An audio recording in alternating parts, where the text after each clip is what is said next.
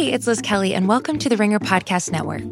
Winging It with Vince Carter and Annie Finberg is back in full swing for its second season. Catch up on recent episodes with guests like Wyclef Jean, who talks about growing up in Haiti, hip-hop as a teacher, and performing with a goat. And you can hear from tennis phenom Coco Gauff on beating Venus Williams at 15 years old. You can listen to Winging It on Apple, Spotify, or wherever you get your podcasts.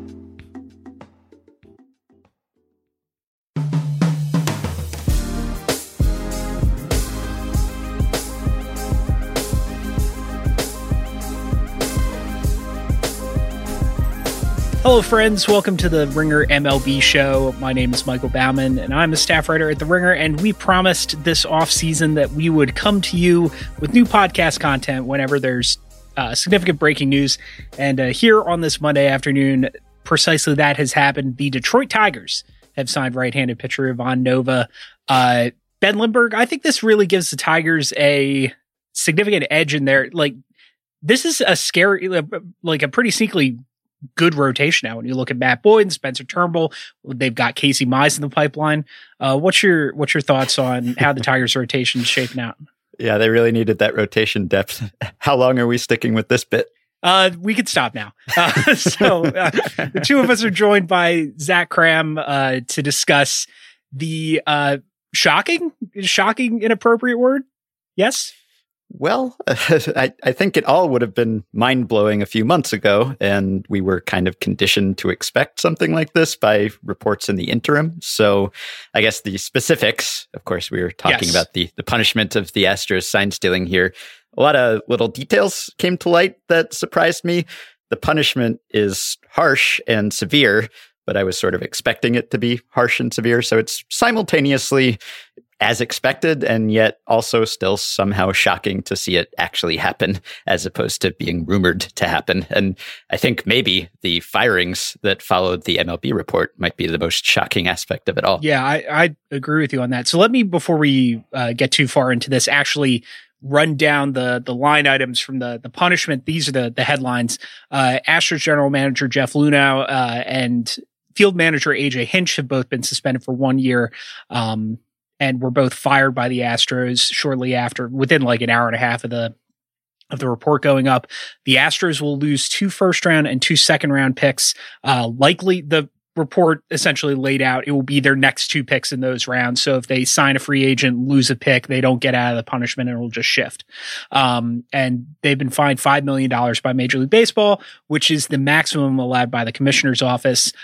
More discipline is coming for former Astros bench coach, now Boston Red Sox manager Alex Cora, who was identified in the report as one of the ringleaders of the sign stealing operation. Also singled out in this report is former Astros assistant general manager Brandon Taubman, who was most recently in the news for berating a female reporter in the clubhouse after the Astros won the pennant.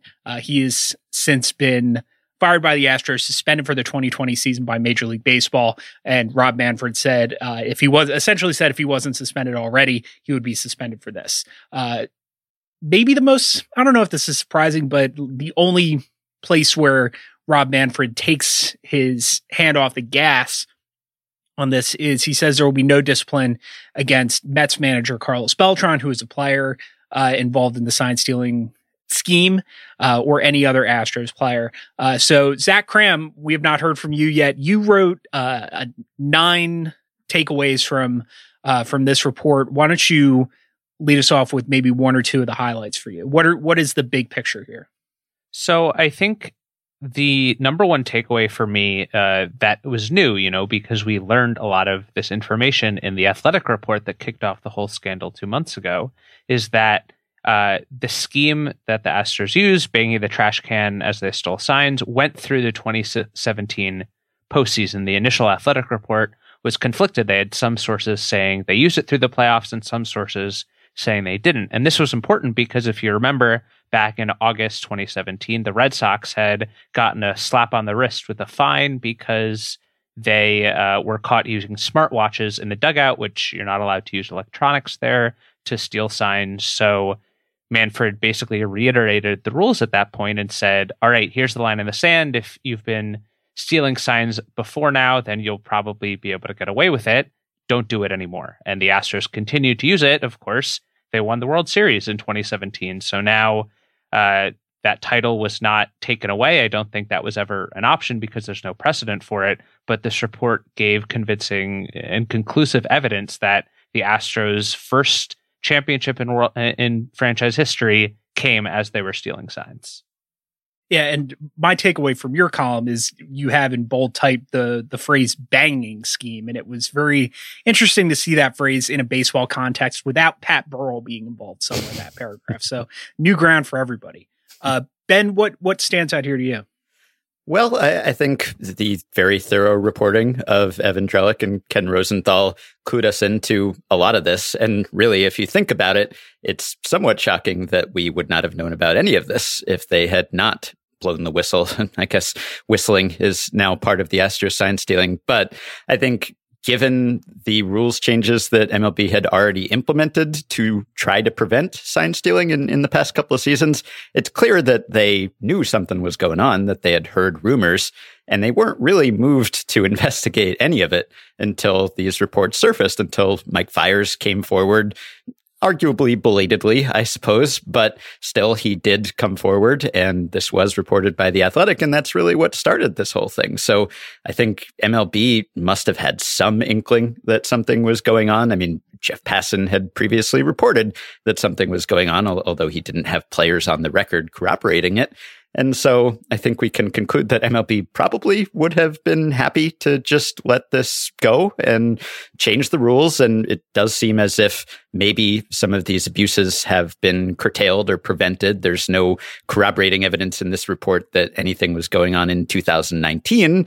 You can choose to be skeptical about that if you like, but MLB did institute some new policies that made it harder to do what the Astros and reportedly the Red Sox were doing. So it's possible that this is all in the past, but I think there should be some healthy skepticism about that just because the history of sign stealing dates back to the beginning of baseball, basically. And so my real question is, well, what are we going to do to prevent this in the future? And what sort of schemes can we put in place to make it impossible to steal signs? But that's maybe a subsequent conversation. Yeah, we'll get to that later. I do want to circle back to, and Zach singled this out, as well as the September 2017 directive, essentially saying, we know something's happening, knock it off. And this whole thing strikes me as something that Major League Baseball would have been perfectly happy to just sort of not sweep under the rug, but to deal with quietly on its own, and not have to go through this kind of public relations crucible that they've had to endure so far this offseason. And this is not necessarily a punishment for the crime of stealing signs. This is a punishment for essentially for years and years of bullshit. And this is just the straw that broke the camel's back. And I think if you read the report, and by the way, kudos to whichever of Rob Manfred's staffers put together that report, because it's a really, like, as these things go, this is a really nice piece of writing.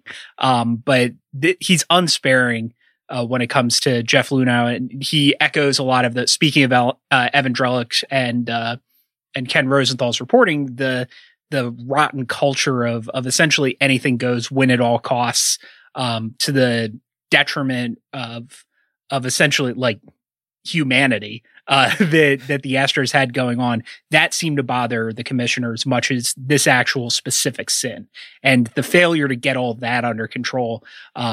If somebody with a some team with a squeaky clean reputation had come forward or had this come out about them, I don't think we'd be seeing the punishments that we have now. And which is not to say that MLB is singling out the Astros or they have it in for the Astros. I think, from everything that we've seen reported, they absolutely deserve this kind of special attention. But I think that raises the question of whether this punishment is commensurate for the gains that the Astros had from this scheme. And I think, Ben, you've done some statistical analysis that showed it's kind of unclear how much stealing signs affected the Astros offense. And even in the report itself, Manfred quotes a couple players, anonymously, of course, who say that they found the scheme not effective and, in fact, distracting. So it's unclear whether it worked, but it's certain that the Astros cheated when they won the World Series. And sure, they're losing draft picks and The owner is fined and the manager and GM are gone, but the Astros still won that World Series. And I think it goes to show that there's no real way to punish this level of cheating that can take away the joy and the memories of Houston winning in 7 games in the ALCS against the Yankees, when, coincidentally or not, all 4 wins came at home. And winning in 7 games against the Dodgers, when a big theme of that series was the Astros decoding the Dodgers pitcher's signs. And I think whether banging on a trash can was the reason for that, we'll never know. But like, it was kind of worth it, right? Yeah, I mean, it's hard to say whether they won because of that, but there is some chance that they did. And if there was any on-field benefit, if that on-field benefit made the difference between them winning the World Series and not, then yeah, one would think that Astros fans probably take it. I mean, certainly some Astros fans out there probably feel terrible about this, and the title is tainted for them, and maybe they can't enjoy it anymore, but they, I'm sure, enjoyed it at the time. And it is hard to retroactively take away the pleasure one derives from one's team winning. And I guess the only way that you could really do it is to meaningfully affect the future performance of that team. And it's difficult to do that without suspending the players. And of course, there's no discipline for the players here. And I think we all understand why that is. I guess partly they wanted to get the info from the players, and so they had to give them certain promises about not prosecuting them. But I think more than that, it's hard to establish which players did what and when, and did they benefit from it. And it's also the fact that, you know, some of the players from that team are on other teams now. And what do you do about that? And then, of course, if there were discipline for the players, then the Players Association would have to be involved, and they would just want to protect their players and defend them. And so it would take a very long time to establish penalties, and this would drag on, and the story would be very bad for baseball. So I don't really fault MLB for not punishing players, although it does seem somewhat strange that the players who probably had a big hand in instigating this and certainly perpetuated it and perhaps benefited from it are the ones who are sort of getting off scot-free here.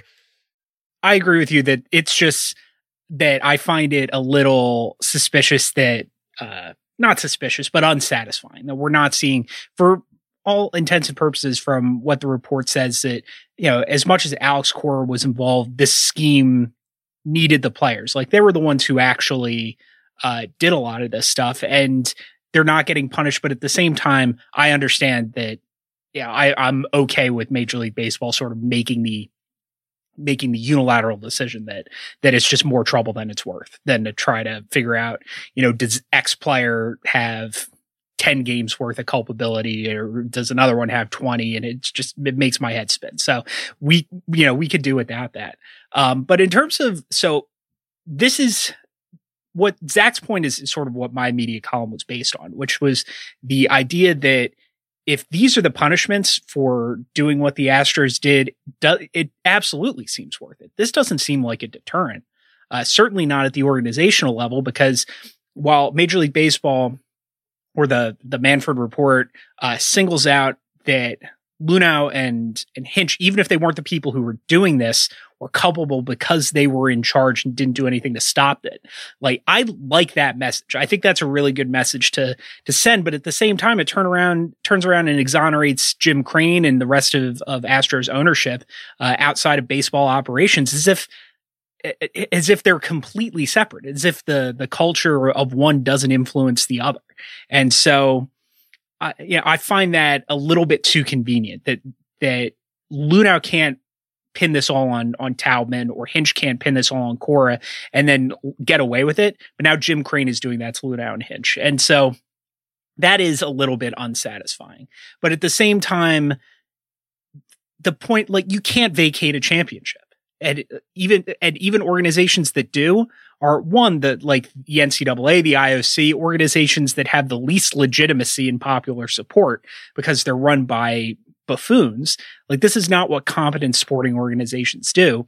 But by getting the truth out there as best as we understand it through the reporting at The Athletic and now this Major League Baseball report, you can determine the legitimacy of this title on their own. And so I on some level, I actually really like that. I think that that's how that is an appropriate punishment, that this is going to turn a lot of people off, or this is going to make people think differently, that there is a reputational hit that I think is an appropriate punishment going forward for the Astros and now the people who've been suspended. Yeah, what's missing from this report and the previous reports is any clear link between the front office and this scheme in terms of a top-down directive, a real orchestration of what was happening here, which doesn't mean that that link doesn't exist. It just means that it hasn't been documented yet. And I think that is part of the punishment that we're seeing here. The MLB report alleges that Luhnow was aware of the replay room monitor sign stealing scheme, or at least that he was copied on emails where it was referenced. He has denied in a subsequent statement being aware that any rules were broken. And it is sort of hard to believe that someone who's around the team always and fully invested in the team and talking to everyone on the team could be completely unaware of something that everyone on the team Let me say, was aware of. It's more than hard to believe, particularly someone that detail-oriented, who's made his entire career out of squeezing I'm not going to say the phrase, but making those marginal gains. Like, that's, the Astros are just a little bit better. This is the whole myth, is they're a little bit better because they pay attention to these little minute ways that they can use to add up to a larger advantage. So like, I just simply don't believe that he didn't know the rules were being broken. Yeah, well, so what Luhnow was punished for here is negligence, essentially. He didn't inform the field staff, the players, according to this report, of the directive from September 2017 that said they can't do this, that reminded them that the penalties would be harsh. He just sat on that, it sounds like. And there's no other evidence directly linking him to this, so I understand why you can't hold him accountable for that beyond just, well, he's the boss and the buck stops with the GM, at least in baseball operations, and so he is held responsible for it. I think one of the things that I was most curious about coming into this was the role of AJ Hinch. And we were just discussing this off air a little bit, but that was, I think, one of the mysteries that was still lingering. What did Hinch know and what did he do, if anything, to stop this? Because, of course, we were just talking about how it strains credulity to think that Luhnow might not know about the scheme. Well, obviously, if you're the manager of the team and you're sitting in the dugout every day, you have to hear the trash can banging. And this report does establish that Hinch was aware of it. And I think the most bizarre detail in the report is that Hinch on multiple occasions sabotaged the video room replay monitor in an attempt to stop this temporarily, and yet never told anyone to stop doing it. This was just like his silent protest, which is very odd. Like, on the one hand, he's remorseful. And so, okay, maybe he has a conscience. Maybe he feels bad about this. Maybe he disapproved of it at the time. But if anything, I think that lowers my opinion of him, that he objected to this so strongly and yet didn't lift a finger to stop it. And there's something in the report. Players are cited as saying, well, if Hinch had said even once that you have to knock this off, that they would have immediately. Now, who knows if that's actually true? But the point is, it sounds like he never said anything about it. And he is really, I think, the person most responsible for clubhouse conduct. I mean, yeah, Luhnow is putting the team together and he's Hinch's boss, but Hinch is the man on the spot every day. And the fact that he knew about this and really strenuously objected about it and yet did nothing other than trying to break the monitor, that stands out to me as, I think, the most surprising part of this report. Yeah, that does strike me as bizarre. That, like you said, that I could see him tacitly disapproving and then not doing something to stop it. But if you feel strongly enough to sabotage the equipment that the players are using to do this, then certainly you feel strongly enough to issue a direct order to your bench coach and your players to tell them to knock it off. Like, was he afraid that there'd be a team revolt? A mutiny? I don't. Yeah. I really have no idea. Lord of the Flies situation or something. I don't know what was going on. I offer no excuses for that, because I find that behavior just as bizarre as you. I don't know. Baseball clubhouses are a weird place. It does strike me as very strange that he'd go so far as to do that without actually putting a stop to it. But it seems like with the the report saying that Jim Crane wasn't involved and it was unclear if Luhnow was involved and that Hinch disapproved of it, it's really piling the bulk of the blame at Alex Cora's feet, painting him as the mastermind. I noted in my piece that Alex Cora, even though he wasn't punished here, his name appeared 11 times in a 9-page report, which is more than once per page. That's a lot. And Manfred wrote that he was involved in multiple different attempts to steal signs and that he, quote, participated in both schemes and through his active participation implicitly condoned the players' conduct. And that kind of gets at what we were talking about here, that the players themselves aren't punished. It's the people above them because they're the ones setting the example for the players. And it seems like this report is saying that Alex Cora set the worst example. The report says that Alex Cora was the one who oversaw the installation of the monitor in the tunnel, which allowed for the entire scheme to take place at all. So Cora's punishment is coming when this other investigation into whether the Red Sox stole signs when they won the World Series in 2018 is completed. And I don't know what his punishment is going to be. The Athletic noted that there has only been one occasion in MLB history in which a manager was suspended for more than a year. That was when Pete Rose was banned for life for gambling. So is there a middle ground? Will they just say, well, what Cora did was twice as bad as Hinch, so we're going to suspend him for 2 years? Or will he get the death penalty, job-wise? And I'm not really sure what's going to happen with that, but it seems like his punishment has to be more severe than what Hinch got, given their respective portrayals in this report. Yeah, and you'd think that he probably wouldn't be employable for the next few years, at least, regardless. I mean, whatever the punishment is, one would think that he will be the next to be let go. And I guess there's a larger conversation about, will we see any of these guys again? And if so, when and where, and how long is the appropriate time to wait and punish them beyond MLB's punishment? That's a conversation that we could have as well. But it is striking because you have these guys who are revered as leaders of men, right? I mean, Alex Cora was, as soon as he got to Boston, every story was about how he was so inspiring. And I guess he was inspiring. But, if you're a leader of men and you're leading them into sign stealing, that's one way you can lead also. Yeah, well, let's have that conversation, because that is sort of the conversation that we were having.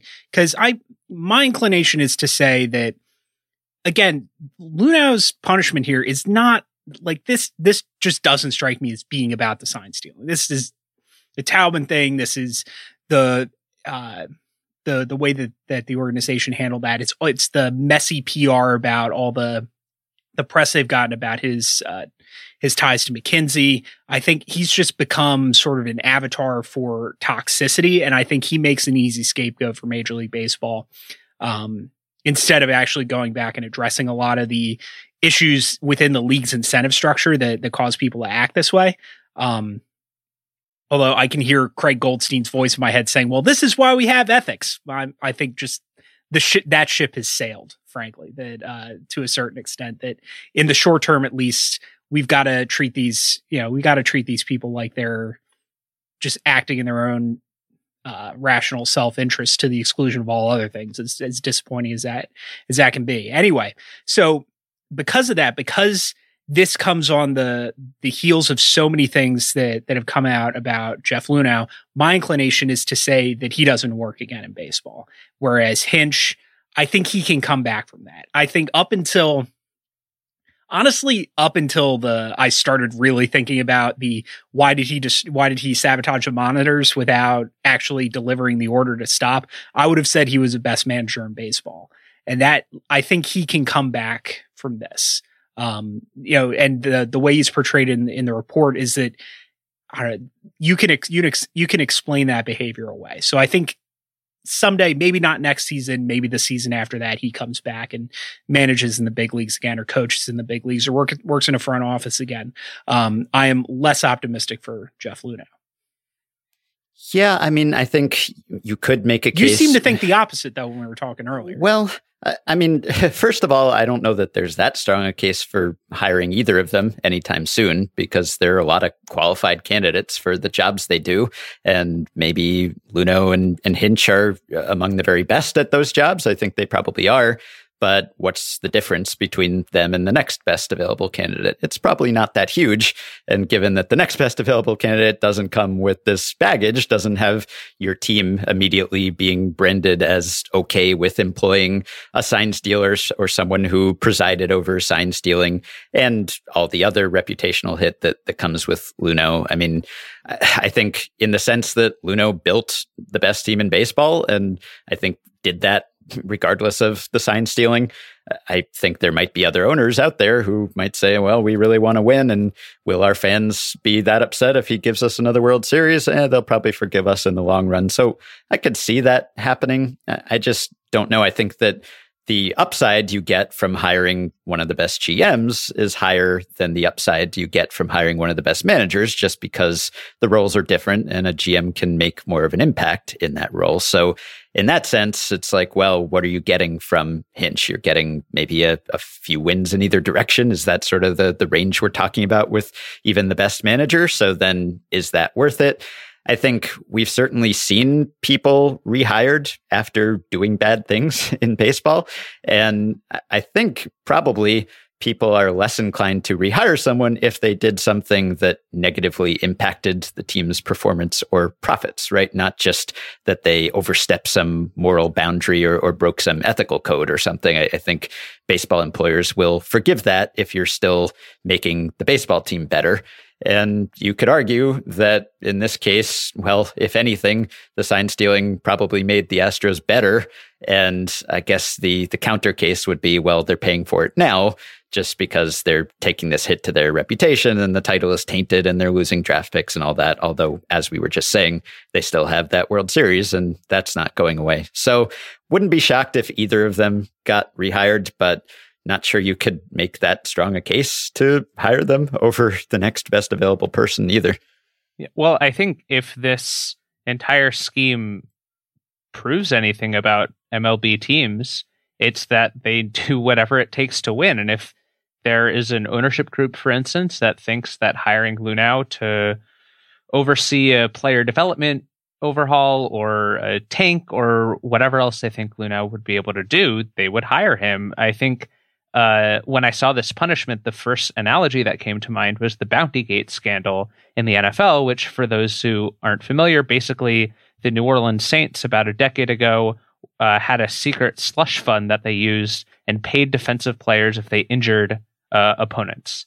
And there were suspensions and loss of draft picks and all sorts of punishments. But of the main architects of that program, one of them, Greg Williams, who is the defensive coordinator, has subsequently been hired by 4 different teams. Still working. And by the way, is nowhere near as good at his job as Hinch and Luhnow. He is not a good coordinator. The reason he's worked for 4 different teams is because he keeps getting fired and then hired by a new team. And then the other architects of this program are still with the Saints. So obviously there's not a direct parallel there because Luhnow and Hinch are now gone from Houston. But I think it goes to show that teams will take whatever fractional marginal advantages they can. And Luhnow, as you're saying, Ben, if he's as potentially good in the future at overseeing a baseball development program as he was in Houston, that's more than a marginal upgrade. And I think that's where, in this report that Manfred wrote, that's, I think, the part that was most forceful, where he talks about how Luhnow was simultaneously one of the most successful general managers in the sport, credited with turning his team into a contender and building an industry leader in analytics that, you know, has inspired books and chapters in books, but at the same time, creating this culture that has led to all of these toxic matters that we're discussing. And yeah, I think a lot of teams would tolerate the latter if they get the former alongside it. I'll say this too. Like, I just used, when we were talking off air, I used Gabe Kapler as a counter example. Here's someone who is accused of, I don't know, looking the other way or negligence in far more troubling ways than what Hinch and Luhnow are being suspended for, was nowhere near as successful, got fired by the Phillies and was hired by the Giants in like a day and a half. And so I think that I don't know. As much as I said this could be a career ender for Luhnow, maybe I would not be surprised to find out I was wrong about that. It's like you said, it's all about the. I don't know. I don't even want to say winning anymore because it's clearly not about that. If we're looking at some of the trades and free agent decisions that are being made by big market teams, but there's like let's just say like an antipathy or apathy towards ethics as a standard of behavior. And so maybe these guys don't end up having any long-term career repercussions from this. To be frank, that matter is a lot, more stark and less fun to talk about than some of the lighter elements of this report, because it kind of confirms what we had been laughing about for 2 months, which is that it's this weird combination of new tech with these really zoomed in hyper-focused cameras from center field with banging on a trash can. And there's a parenthetical in this piece or in this report about how the Astros met as a team and they were like, should we whistle to inform our hitters? No, that won't work. Should we clap? No, that won't work. Let's bang a trash can instead. And I want to be a fly on the wall of that meeting because that's where you can make light of the situation and remember that baseball is a game versus all of these rightfully heavier, weightier topics that kind of get at the whole integrity aspect. And that's a lot less fun to consider. So there are two other things that I want to, and one of them we segue easily into that, is how much. So I look at this and, it's as gravely as we're talking about this, I still do kind of find this whole thing farcical. Oh, definitely. As if you're going to ask, are the Astros good because they were stealing signs on the continuum of that to this didn't really work at all? I'm closer to the second end of that. I'm maybe they gained some advantage, but this was a great team because the players on it were really good. And maybe this put them over the top. But I don't know. I think it is a little facile to just plan it as the Astros won the World Series because they cheated. Because I don't really know how true that is. So how, I alluded earlier to, now that we have this information, we can make our own determinations on the legitimacy of this title of the Astros 2018 season. And maybe, some people are going to extrapolate years in either direction from that. But I'm curious, where I come down is I sort of view this as sort of like the Zach, you said Bountygate. I would say Spygate with the Patriots, that I don't know, maybe it mattered, but it doesn't, I'm not going to go around wearing a Dodgers World Series championship t-shirt from 2017 because of this. Yeah. I mean, for one thing, I wouldn't be too confident that any individual other team wasn't doing something. I mean, the Brewers, at one point, people in the Brewers accused the Dodgers of stealing signs, and then people have since accused the Brewers of stealing signs. So certainly the less elaborate means that we're talking about here, the replay room video monitor, every team has that. It seems like the Red Sox under Cora were using that. The Astros were also using that. Wouldn't shock me in the slightest if other teams were doing that too. As for, I guess, what level of legitimacy we assign to that World Series in retrospect, I mean, I don't think we can say with any certainty. And I think that's kind of the punishment. That's the upshot of it. We can't say with certainty. I agree with you that this would have been a very good team regardless. I mean, we just saw the Astros go to Game 7 of the World Series in 2019. And if you believe that they actually stopped doing this. Right, of course. Thus far, there's no evidence that they continued to do it. This report says they didn't do it in the same ways. Perhaps they found some new, even more ingenious method that we'll find out about or never find out about. Who knows? But I mean, these players are very good players, I think. That said, there's just no way to say with any certainty whether in that universe where they win the World Series, I mean, if you could simulate that season a million times, do they win the World Series without sign stealing? Usually more than half the time. Yeah, I'd say they probably do, but you don't get to simulate it a million times. And it's possible that they picked up one little tip that made all the difference in a big game. So there's just no way to rule that out. And now I think forevermore we'll associate this team with sign stealing. And a lot of people will perceive it as they won because they cheated. And whether or not that's accurate, that's going to be a big part of the 2017 Astros story forever. So that's part of the punishment here, even though it's not really specified in the report.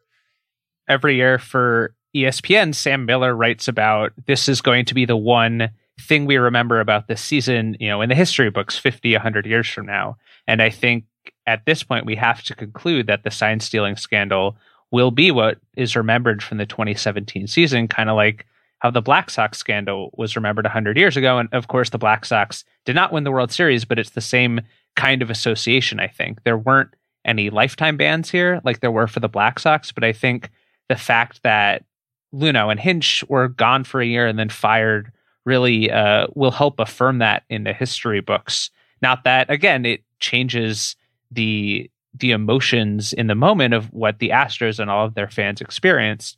But I think from a historical perspective, you can't talk about what the 2017 Astros accomplished without referencing the sign stealing. And if we're also talking about, I know at the end of 2019, there was a lot of debate about which team was the team of the decade. I think if it turns out that sign stealing was more widespread than just Houston, which, as you know, Ben, was probably the case, it's just more evidence that the Astros encapsulated all of what was happening in baseball over the last decade, both positive and negative. Right. It depends how you define things, which is something I wrestled with when I was writing about Team of the Decade. So I wrote about that before the first reports about sign stealing surfaced. And I said at the time that I thought the Astros were the Team of the Decade, not necessarily just because of their on-field success, but because they were really emblematic of a lot of trends in that decade, both bad and good.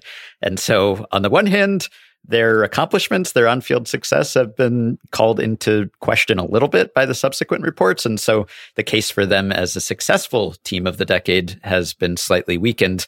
But the case for them as a representative team of the decade is probably even stronger than it was then.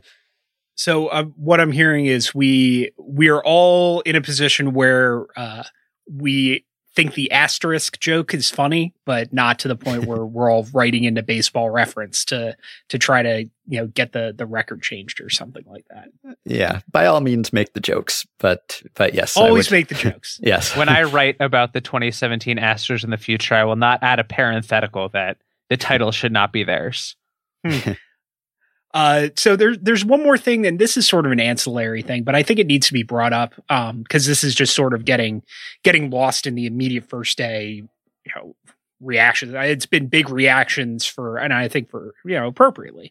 But there is an element that baseball has to. I think one of the reasons that Major League Baseball threw the book at the Astros like this is it now has a financial stake in gambling. With the partnership with MGM. And I think that now there are like the stakes for the game appearing crooked are as high as they've been in, I don't know, maybe literally 100 years since the last big gambling scandal. And so we're feeding data to gamblers now. Major League Baseball's feeding data to gamblers now. They're inviting, a revenue stream based on the premise that the sport is on the up and up. And I think that gives a greater incentive for the league to come down really hard on anything that, any behavior that is out of bounds that impacts the outcome of individual games. So this is why, I don't think this is among the 20 most evil things that baseball or that like a baseball team has done over the past decade or so, but this is going to get the big punishment because it threatens the seeming legitimacy of the sport. Not in the same way that Pete Rose betting on his own team or the Black Sox throwing games, not in the same way that does, but I think it does. It tilts the scales in a way that makes the game look like it's not entirely on the level, and that's uniquely threatening to the sport now. I think that's also where all of the angst about the ball comes in. I think they're connected in this same matter of integrity or legitimacy, as you say, because if we don't know how the ball's going to behave and the ball fluctuates game to game in ways that affect outcomes, then yeah, that's also going to affect gambling results. And I think you're right that it adds another layer of reason for people to care about this, and reason for, whenever you add more money to something, that adds a lot more attention and potential controversy. So I think teams won't stop trying to gain an edge, but I think there are a lot of ways that teams try and gain an edge that doesn't directly affect outcomes that people would be gambling on. For instance, gaming the Latin American bonus system that has happened time and again. It probably will continue to keep happening, but you're not gambling on which team will sign the 16-year-old Dominican shortstop like you are which We're team not will gambling win. on that. Yeah. I know some people who probably who are like they're still underwater from the Kevin Maitan scandal. Well, yes, but the volume, I think, and legitimacy are not the same. So you're shrewd to point that out, because teams won't stop trying to gain an edge. And if it manifests in this way or in other ways that directly affect the on-field product, then that's a whole new layer of concern with which MLB kind of has a fraught relationship, or at least has had a fraught relationship in the past, before now embracing it with more open arms. Ben, do you have anything to add? This is not like, front page news, but I think it's, or a front page aspect of that story, but I think it just needs to be mentioned. Yeah, it makes sense. I hadn't really considered the implications of that before you brought it up, before we started recording, but I think it's a good point. And if you're hoping to attract vast amounts of money from people wagering on your sport, well, some of those people are going to be skeptical about doing that if they don't think they can predict it. And one reason why they wouldn't be able to predict it is if there's sign stealing happening that we can't really detect or know when it's happening. So I would think that, yes, you want the games to be on the level for many reasons, but gambling and the attention that comes from that is potentially an enormous thing for MLB as well as all the other sports. But MLB, arguably, maybe more than many sports, just because there are so many things you could bet on. You could bet on real-time pitch-to-pitch predictions, and obviously that would be influenced potentially by sign stealing. The Astros could have done that and, yeah. and made back that entire $5 million if they just got fined. All right, that's everything that I had on my rundown. Did we miss anything that either of you guys wanted to talk about?